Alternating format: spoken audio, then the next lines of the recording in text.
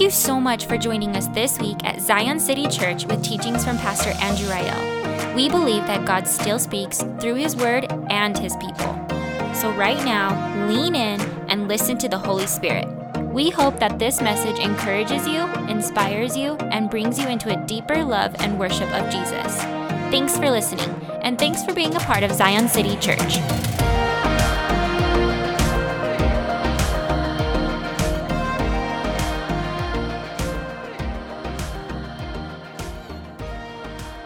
It was a cold winter night, and I'll never forget getting the call. A friend of mine called me to pick him up, found himself in a circumstance he wasn't proud of. And the whole car ride, it's pretty silent. And we get back to my place, and when we're back at my place, Ben was sleeping inside, and so was my wife. It was kind of late. And we're out there in the middle of the night, and it was uncomfortably cold. To the point where you're kind of both looking at each other like, are you going to say we can go inside now or what, But we're just sitting out there, and it remains quiet for some time, and then finally I asked the question, so what happened? And slowly but surely, beginning very vaguely, but as time progressed, getting into the more specifics of the events that have kind of unfolded in his life, the decisions that he had made that led him to where he was. And after some time, the conversation shifted from the things that he did to be more conversations about himself and the fact that he was really disappointed with the decisions that he made. He was upset and frustrated, and if I could be candid, the things coming out of his mouth had to do with a lot of self-hatred. And after his monologue and spiel, he kind of quiets down, and almost a visible look comes over his face as he ponders the question, how did I get here? How did I find myself here in the middle of a winter night, freezing outside, after I had blown up my life?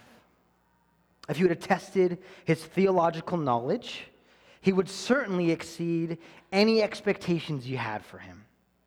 If you were to check his bank account, he was remarkably generous. If you were to go through his iTunes, you would find the songs with double glory, right? Hillsong, Bethel, and the like. If you were to ask his family and his church friends, they'd say nothing but good things about him. But if you were to look into his heart, you would see his heart had grown cold towards Jesus. And as we peeled back the layers of his life in conversation, it was clear he had believed lies. Lies about his life, lies about God, lies about what would make him happy, what would give his life meaning and purpose. He had realized for far too long he had just been going through the motions. Jesus was no longer at the center of his life, but somewhere in the background. You see, at any given moment, you could have asked him about doctrine, the exposition of the Scriptures, the mission of the church, the reconciling work of the cross, and he could provide theological answers. But if he was honest, he believed all the right things, but he wasn't really following Jesus anymore. He believed in Jesus in his mind, but he denied Jesus with his life. When we hear a story like this, it can be easy for us to pass judgment. It can be easy for us to begin to think, that will never be me. If you would have grabbed him 2 years before that moment and been talking that he would be there talking with me on a cold winter night, trying to pick up the pieces of his life, he would have never believed you. We would all like to think that the journey of faith is simple, free of twists and turns, and paved with security and comfort. But if you've been following Jesus for any amount of time, you know that's not the case. The journey of faith is complex, hard, and challenging, filled with moments of uncertainty. This moment brought me to think of the hymn, Come Thou Fount. where the hymnist says, prone to wander. Lord, I feel it. Prone to leave the God I love. The invitation of Jesus is not to a faith filled with certainty, but to an unexpected journey where you behold the beauty of who he is in the middle of mystery.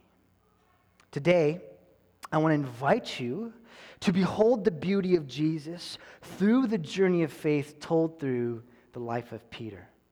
My goal today is that you would see, even in the darkest moments of our journey of faith, Jesus still calls us to himself.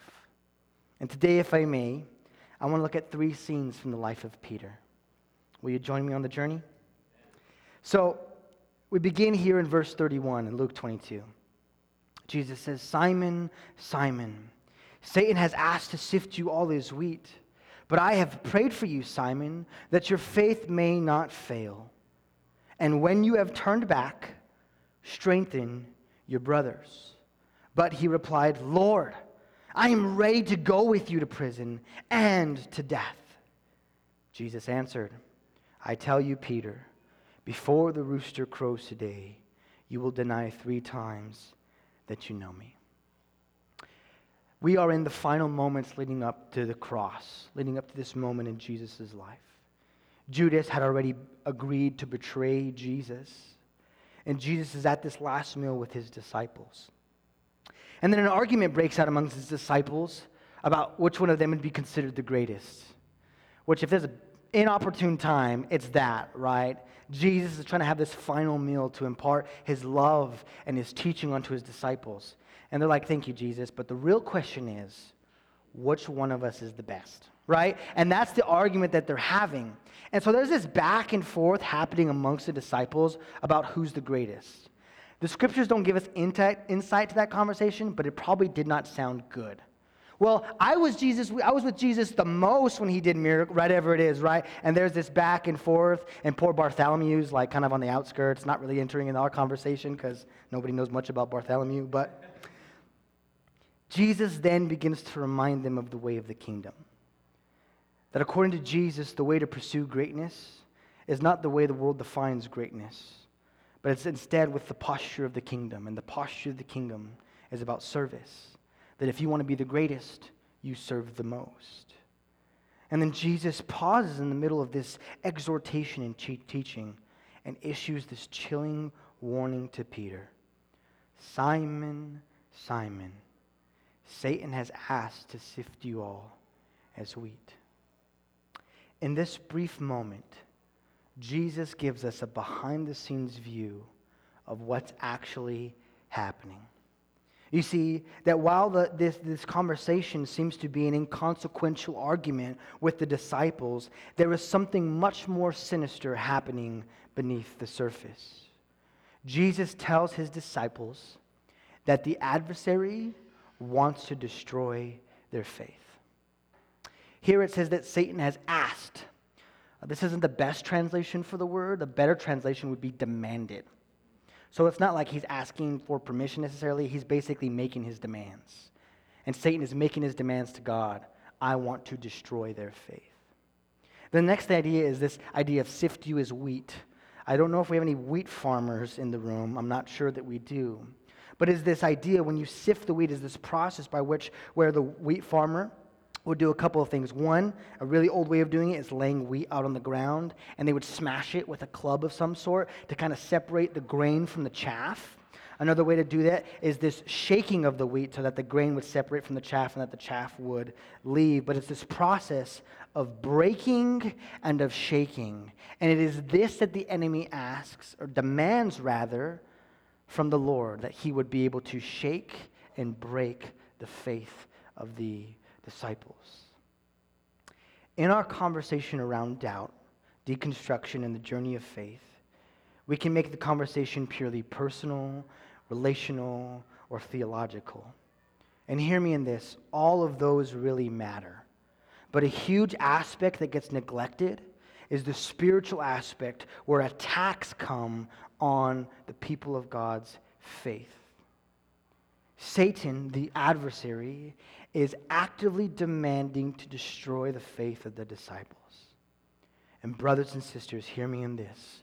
We must be incredibly aware of the reality of demonic attacks on the faith of the people of God.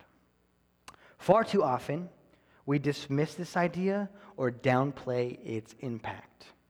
We like to think as modern people, right, that this is no longer the framework that we have, but this is the framework the biblical authors and Jesus had about the world. That we assume that reality is only that which we can see. But Jesus lets us into a whole new reality that's just beyond our eyes. Brothers and sisters, you have an enemy. Now, he's not like the cartoons have depicted him, with a pitchfork and red horns lurking around the corner to cause mischief. He's a seeker of death. Jesus says of him in John 10, the thief, being the serpent, being the Satan, being the adversary, comes only to steal, kill, and destroy. As followers of Jesus, we are not to kind of placate the enemy or kind of just keep him at bay. His desire is for your death, for your destruction. That's his whole life's motto. John Mark Comer says this, for Jesus, the devil is an archetype of a villain who is hell-bent on destruction. He just wants to watch the world burn. His motto, tear it all down. Wherever he finds life, he tries to stamp it out. Beauty, deface it. Love, corrupt it. Unity, fragment it into a million pieces. Human flourishing, push it to anarchy or tyranny. Either will do. His anti-life, pro-death, pro-chaos agenda is an insatiable fire. As believers, we often forget this reality. We think it's just not about holding to the right theological truths or not attending church as frequently as like, but there is a deeply spiritual reality to the journey of faith. And according to the biblical authors and Jesus, there's a reality that extends far beyond what our eyes can see, but has very real influence on the lives we lead today. And so how does the devil launch his attacks of faith? Well, the war is not fought with sword and with shield. It's not fought on land or sea. The war is fought on the soil of our minds and with ideas as weapons. And so every journey away from Jesus begins first with believing lies. Every journey away from Jesus first begins with believing lies. Think of Adam and Eve. How did the serpent come to her? He came to her with an idea. Did God really say? And he twisted the scriptures and he lies and he said, surely you won't die. The enemy comes to her with an idea. And in every single story, you can trace things back to the lies they believed. So as we have this conversation about the journey of faith, we can acknowledge that every story of doubt and deconstruction or even denial begins with believing a lie. Think about my friend from earlier. He believed in the lie of things that would make him happy. Now, every story is different, but we can all trace back to similar lies. For some of you, it's the lie that God is not good. For others of you, it's the lie that God is holding out on you. For some of you, it's the lie, did God really say? And for others, it's the lie, surely you won't die. Here in the story of Peter, we see that Satan has a target on his and the disciples' back.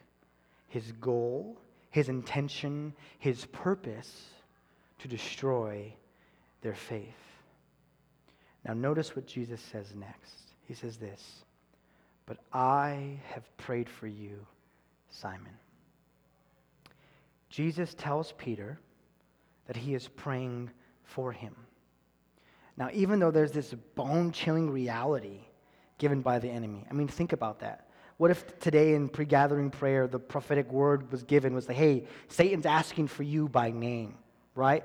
And we receive that, Father. And no, you would be terrified, right?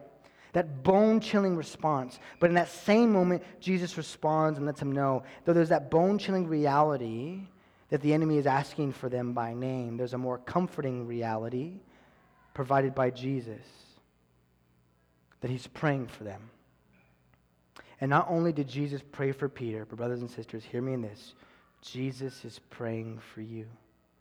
The Apostle Paul says in Romans 8, Christ Jesus who died, more than that, who was raised to life, is at the right hand of God.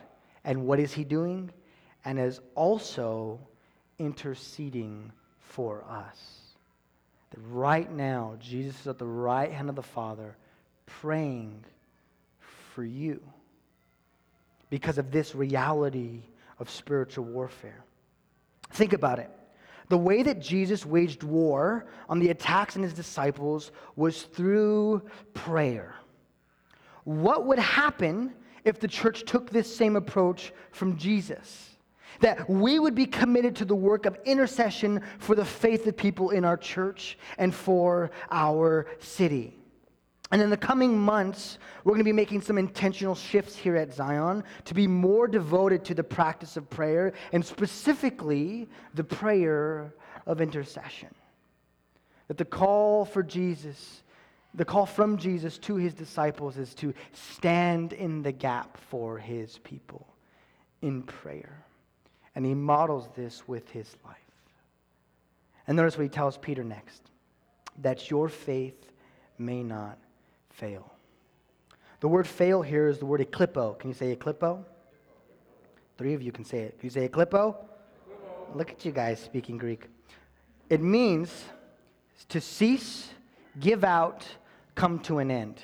Eklippo is where we get the English word eclipse. It means where something causes something to fail, to come out of sight, to lose sight of it.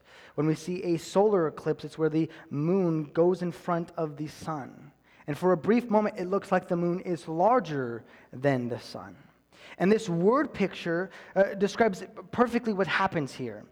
It's also used elsewhere in the scriptures when it has that kind of apocalyptic imagery of the sun being darkened. Same word, eklippo. It's this idea of something getting in the way of the sun. Now notice, this is a perfect word to describe the journey that Peter is going to go down. That for a brief moment, something would get in the way of the sun. And from his perspective, from his vantage point, and from his life, the darkness would seem to be more than the light. But it is only his perspective. If he were to come outside of that, he would see that it is surely not the case. It's just for a moment. And so, Jesus prays that ultimately the disciples' faith would not eklippo, would not fail, that something wouldn't get in the way. Now, notice what Jesus says immediately after. He says, and when you have turned back, not if, when you come back, strengthen your brothers. Jesus speaks in faith that after the moment that they would turn their backs on Jesus, they would turn back towards him. Jesus full well understood his disciples would abandon him. Jesus knows that Peter will leave him and chooses in this moment to still remind him of his calling, to strengthen the disciples when he returns. He goes on to say, Peter replies, Lord, I am ready to go with you to prison and to death. And Jesus answers, I tell you, Peter, before the rooster crows today, you will deny 3 times that you know me. Peter's getting a lot of bad news pretty quick, right? First, Satan's gunning for him, and next, he's going to deny Jesus. In that moment in time, nothing sounds more ludicrous to Peter He's got adrenaline pumping through his veins, right? He lopped the dude's ear off in Jesus' name. He was ready to go down with a fight for Jesus, or so he thought. What he could not foresee was the unfolding moments that would soon follow. But in that moment, nothing sounds so strange to him. And so there may be some of you sitting in the seats today that's like, this sermon's for so-and-so. It's not for me. Like, I'm good. I'm in a good place. I love the Lord. Never doubted, never fretted, never thought anything else. Boom, rock solid. Try again, Satan, right? That might be somehow you are thinking. Did you not think Peter thought the same thing? Had that same framework of thinking? We can be so easily influenced towards spiritual pride that we think we are better than we ought, more able to resist than we actually are. And then seasons of testing come that reveal the foundation that we're actually on.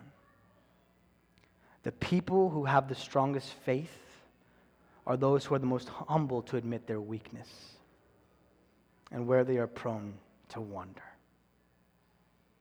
Peter does not see this.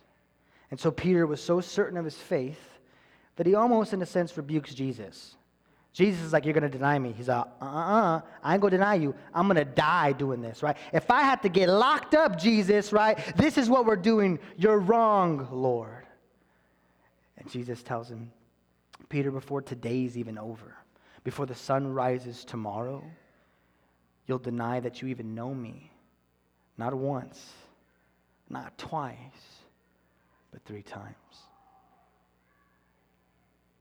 I want to look at the second scene in the life of Peter, scrolling down in Luke 22, starting in verse 54.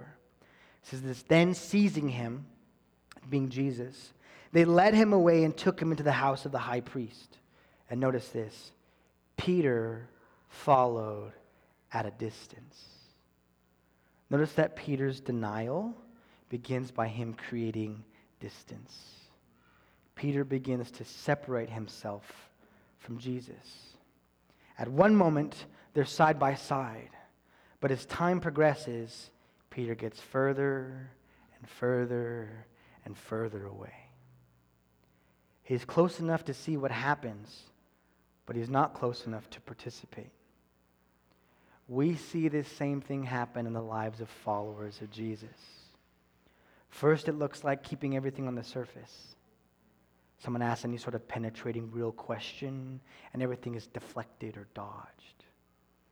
Then it looks like outright just not being a part of the community at all anymore. And I'm not talking about church attendance, I'm talking about belonging to a people. Then it looks like not praying or spending any time with Jesus. Then it looks like not texting back or returning phone calls for people who care about them. And walking away from Jesus first looks like getting space from him. Why? Because creating space makes it easy to dehumanize and makes it easier to deny. Haven't you noticed it's really easy to argue with somebody who's not there?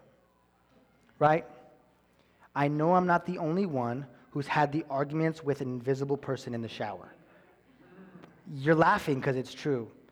Well, you say this, well, this, and this, and this, and you're wrong about this. You remember last Thursday you did, you're in the shower with shampoo in your hair, going tooth and nail with the lady at work. Right? If I walk through that door, so help me, Linda, right? It's going down. You're ready. You got all her arguments mapped out, lined out, ready to go. So you say this, I say this, you do this. We do that in our mind. You can even get all fired up in the car. You're listening to some heavy metal. You're ready to go. And you walk in the door, and she says, good morning, I got you a Starbucks. Yeah, good morning to you too, Linda, right? And you go and you get your Starbucks.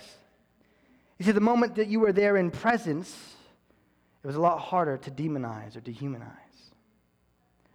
What we're seeing in the realm of social media is pretty insane. Dave Chappelle, a comedian, is under fire recently for a lot of things. Not going to speak on any of the things that he said. But when asked, when he was kind of bringing it up about the reality that he has been, quote unquote, canceled, he said, I've been canceled on Twitter, and I don't care because Twitter's not a real place. And it's true. We so easily make judgments, make assumptions, form opinions, declare realities so easily about other people, and it's so much easier because they're not there. It's called keyboard courage.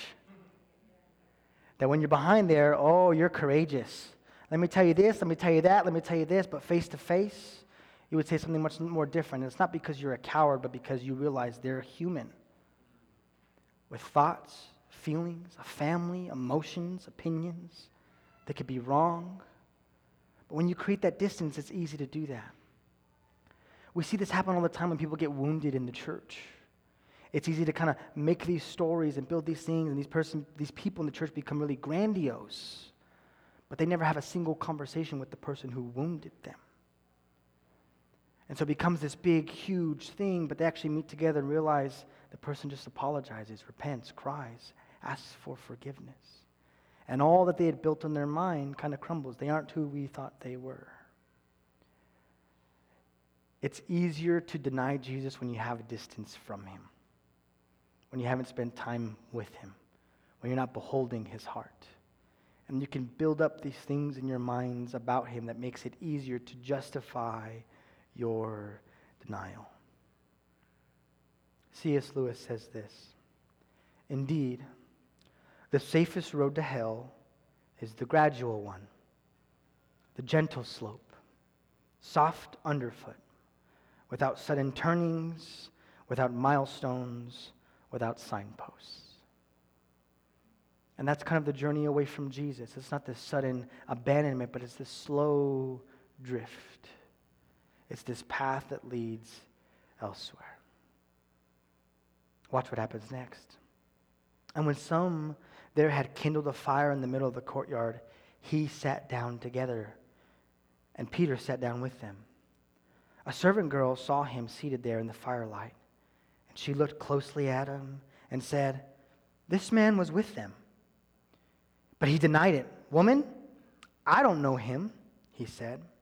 A little later, someone else saw him and said, 'You're also one of them.' 'Man, I'm not,' Peter replied. And about an hour later, another asserted, 'Certainly, this fellow was with him, for he's a Galilean.' Peter replied, 'Man, I don't know what you're talking about.' And just as he was speaking, the rooster crows." Peter denies Jesus, and then the rooster crows. What began as distance becomes outright denial, and it seems to escalate rather quickly. We can trace all of this back to a lie that Peter was believing in the moment. Now, the scriptures don't give us a lot of insight into his framework of thinking at this time. But if we could all be human and honest, you'd be afraid too. The man that you had followed, you gave your life to, is currently being investigated by the religious leaders who have political authority to have this man killed. And you worry too that it may cost you your life. You see, Peter thought he was ready to die with Jesus, but in all actuality, Peter wasn't ready to live for him. And this needed to be exposed in his heart.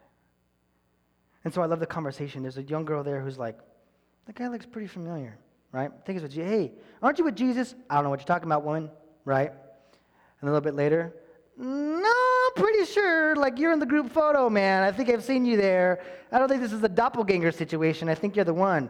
I don't know what you're talking about." And everyone's like, "All right, whatever you say." And an hour goes by, and somebody's there sitting like, "He's lying. Like, dude, you're the guy. I'm certain of it. You're one of his, he's one of his homies. And I swear I do not know this man." And then suddenly, the rooster crows. Verse 61, "And the Lord turned and looked straight at Peter. And then Peter remembered the word the Lord had spoken to him, that before the rooster crows today, you will disown me 3 times. And Peter went outside the gate and wept bitterly." It is in this very moment that Peter realizes what he's done. And isn't this kind of crazy that Jesus is on trial? He's in the midst of a trial with these religious leaders where his life hangs in the balance. And he stops to connect with Peter. Now, it's easy to read this and think it's like the parent, I told you so. You know, when you tell your kid not to do something and then they do it and they get hurt and you give them the look like, right? Told you so. It's easy to think that that's Jesus' look here. Like, Peter, Peter, Peter, always screwing up, you know? I don't think that's the case. I think in this moment, the rooster crowing was actually a gift of grace.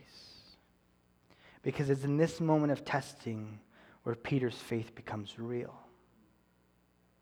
You'd see it's easier to follow Jesus when all the power and momentum and favor is on your side.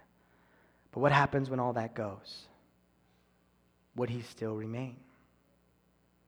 And so I believe this look was the look, not that of a, disgruntled parent, but that of a loving father, that of a caring shepherd who knows what Peter's about to go through and how it'll utterly break his heart.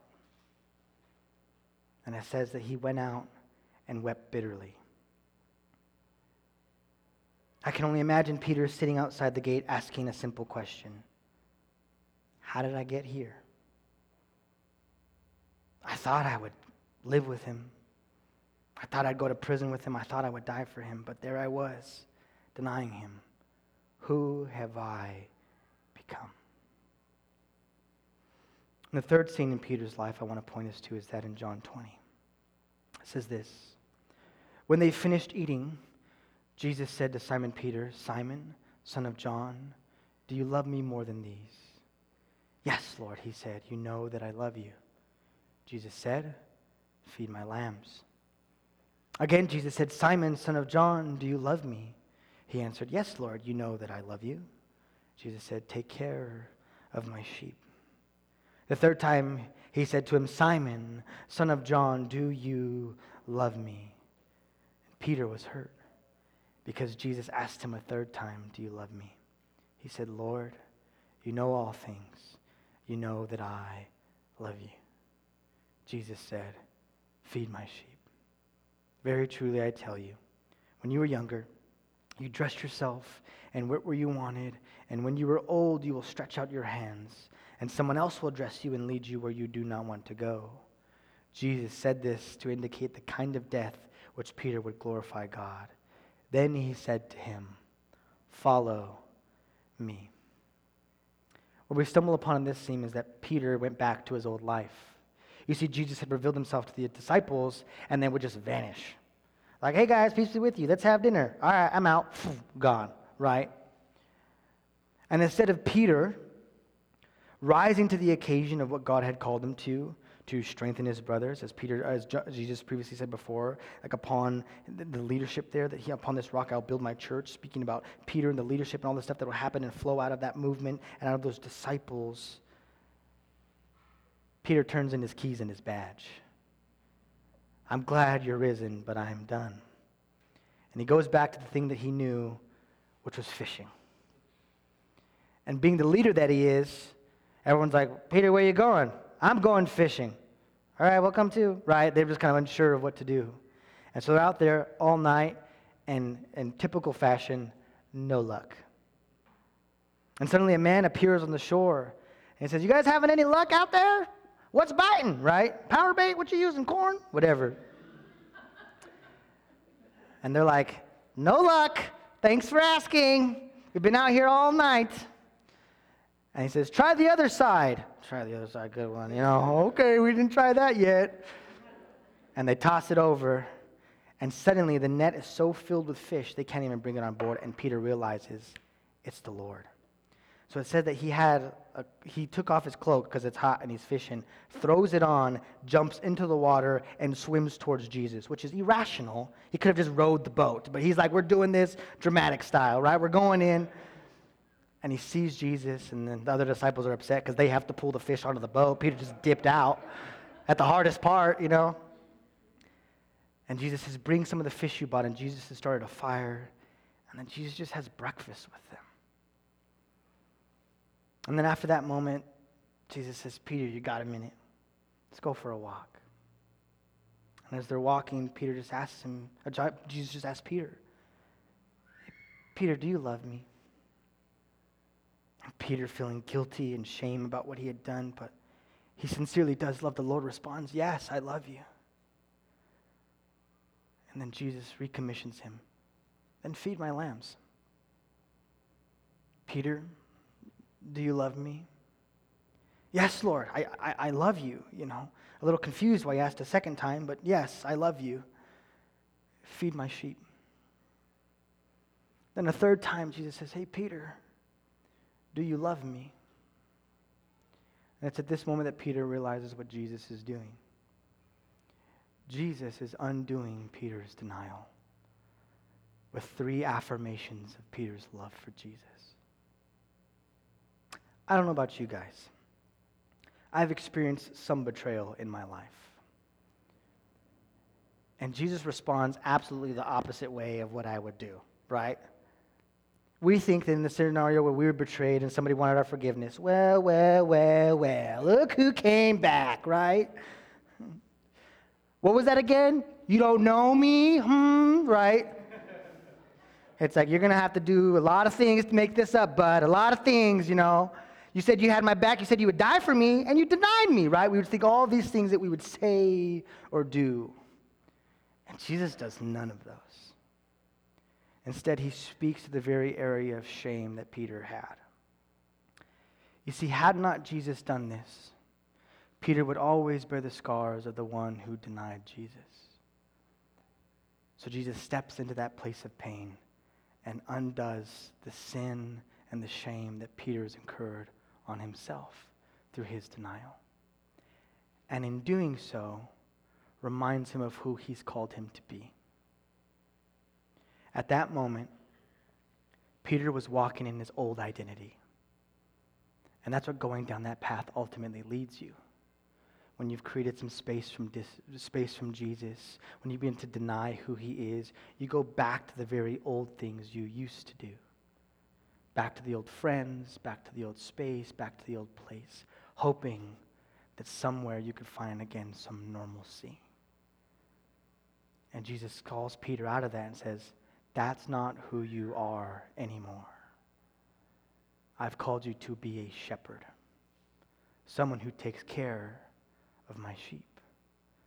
Essentially, Jesus is saying, Peter, no more fishing. It's time to be a shepherd. Peter, no more fishing. It's time to be a leader. Peter, that's who you used to be. I want you to become who you are, the leader of my church. And isn't it crazy to think that Jesus entrusted the kingdom into his hands as the leader of the disciples? Isn't that kind of strange? Like if we were to look at a resume of people who we would entrust the kingdom to, Peter's last on the list, if not, second to last, He's rational, at times to say the least, right? He's outspoken, which is good, but speaks too much and gets himself in a lot of trouble, i.e. puts his foot in his mouth a lot, right? And not to mention, he just denied the leader of the movement 3 times a few days ago, right? And so it's this guy we are entrusting the keys of the kingdom to. It's this guy who's going to head these things on. And absolutely it is, because God is in the business of using broken and bent tools to build his kingdom. And you know what that means? He uses people like me. He uses people like you. And he restores Peter. And he recommissions him to his calling. And I love at the very end, it's this reminder, Peter, follow me. Follow me. I wanted to look at these 3 scenes in the life of Peter. And as I was preparing for this message, I just had this overwhelming feeling of that some people feel here like their story has disqualified them from being used by God. And certain sin and shame is keeping them from being transparent with Jesus committed to the work that he's doing, vulnerable and honest. And that a lot of this sin creates a chasm between you and God. You struggle to pray because you think he's mad at you for the way that you've been living. You don't you're here, but you don't enjoy coming here because you're worried that everyone's going to find out that you're a fraud. You daily carry with you the weight of sin and shame, and you wonder, could God ever use someone like me? And I believe the invitation from Jesus is yes. We'd all like to think that faith is simple, clear and cut, black and white, easy to navigate. But if we're more honest, most of our journeys look a lot like Peter's. It's easy to say, well, if someone really pressed me, I would never deny Jesus. But you've come in this morning by the way you live your life denying him. That you might believe the right things. You might have the correct doctrine.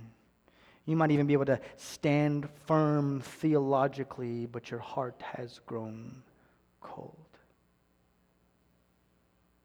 And the invitation this morning is to behold Jesus. Look at his heart. That even from the one who turned his back on him, Jesus welcomes him with open arms and reassigns him to the place of leadership. That's the gracious God we serve. And so I believe by way of the Spirit's inviting some of you to come back.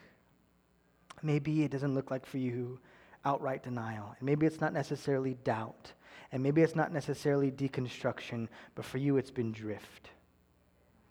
You've been getting slowly pulled by the tides of life, slowly pulled by your work, slowly pulled by hanging out with friends, slowly pulled out by having a good time, whatever it looks like. And Jesus, who was once at the center, now plays some background noise. And you're worried what he might say if you met with him again. Would he be disappointed? Would he be angry? Would I be disqualified? And the testimony in the life of Peter and his journey of faith is that you belong here. And that God is calling you to become who you already are. Because of what Jesus has done for you, you're free. You're free of sin. You're free of shame. You're free of guilt. You're free of the sting of death. And God has placed his Spirit inside you. In Paul's letter to the Ephesians, he tells us that when we not live according to the way of Jesus, when we invite bitterness and rage and anger and drunkenness and all those things into our life, he says we grieve the Spirit of God. And I just have this sense this morning that the Spirit is letting some of you know that he's been grieved. But this grief is not condemnation. It's an invitation to return, to come back. And that what Jesus is wanting to do this morning is to undo the curse of sin you've brought in your life by reaffirming his love for you. He's saying this morning, I love you, I love you, I love you. I'm calling you, I'm equipping you, I'm sending you out. Right now we want to enter into a time of response. And I'm going to ask the worship team to come back up here. And Ashley is going to lead us in this time of response. But as we prepare for this moment, I come back to the hymn, Come Thou Fount. The hymn says, prone to wander, Lord, I feel it. Prone to leave the God I love. Here's my heart. Oh, take and seal it. Seal it for thy courts above. Though we are deeply acquainted with the weakness in us that causes us to wonder, the invitation of the Spirit this morning is for us to return to Jesus with our hearts. and say, "Here, Lord, is my heart. Take it and seal it." Holy Spirit, we invite you into the room to do what only you can do. We thank you for your word. To see all the new content coming from Zion City, follow us on Instagram or like us on Facebook. And to partner with us financially, visit our website at zioncitychurch.net.